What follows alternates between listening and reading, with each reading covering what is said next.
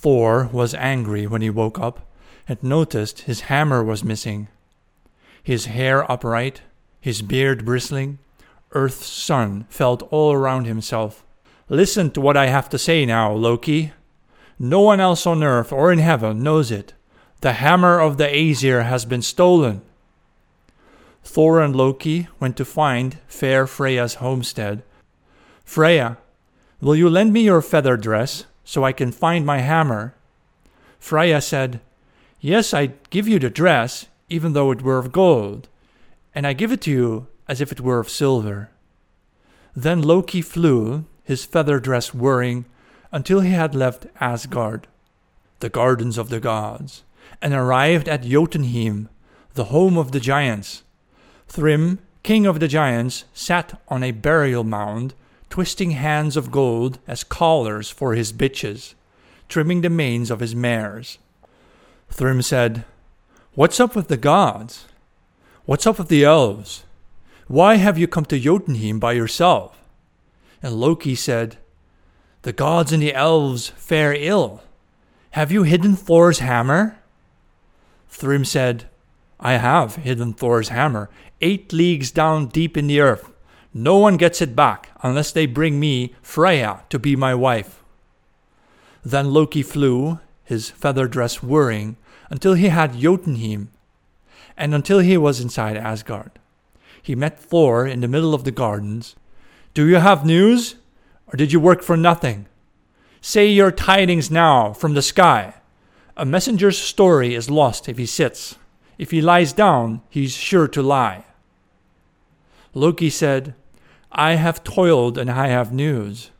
Thrym, the king of the giants, has your hammer.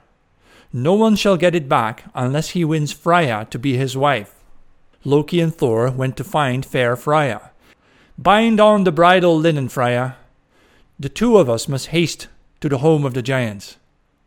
Freya was angry and snorted with such rage that the hall of the Aesir shook below and broke her mighty brising necklace. "I would look very lustful if I went to Jotunheim with you."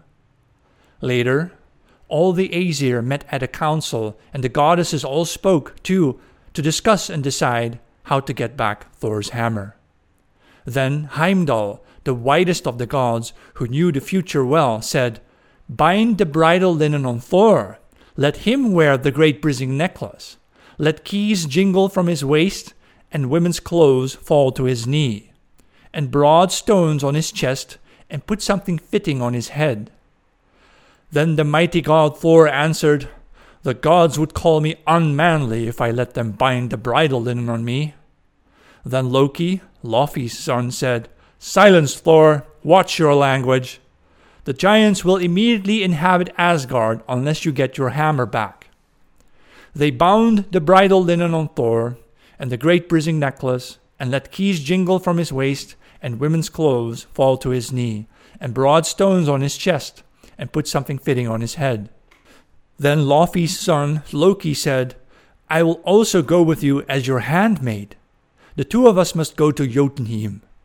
Later, the goats were driven from the hall of the gods. Rushing against the wagon shaft, they ran so fast mountains broke and flames burnt the earth, and so Odin's son went to Jotunheim. Then Thrym, king of the giants, said, "Stand up, giants, and throw straw on the benches to make them soft. Now I will win Freya to be my wife, Earth's daughter, from Noah's garden. Here, in my garden, I have gold-horned cows, jet-black oxen, a delight for the giant. I own many treasures. I own a lot of jewelry. Only my Freya seems to be lacking." Evening came quickly, and beer was brought to the giants. Thor, dressed as Freya, ate one of the oxen by himself, ate salmon, and all the delicacies that were set for the women. Loki, dressed as Sif, Thor's wife, drank 3 gallons of mead. Then the lord of the giants, Thrym, said, "Whoever saw a bride with such a sharp bite? I have never seen a bride with such a broad bite, nor a maid who drank any more mead." The all-wise handmaid who sat in front of him found an answer to the giant's question.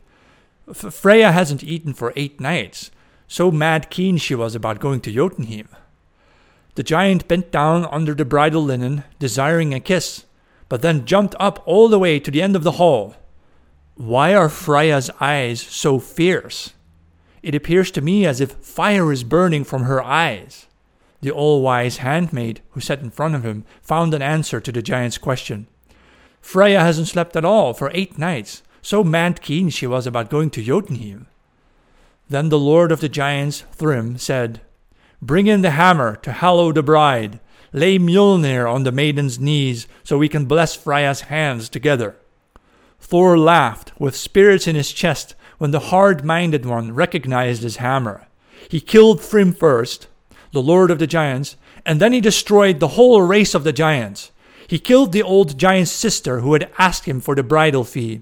She suffered a resounding blow for the money and for each of the rings she took. And so Odin's son got his hammer back.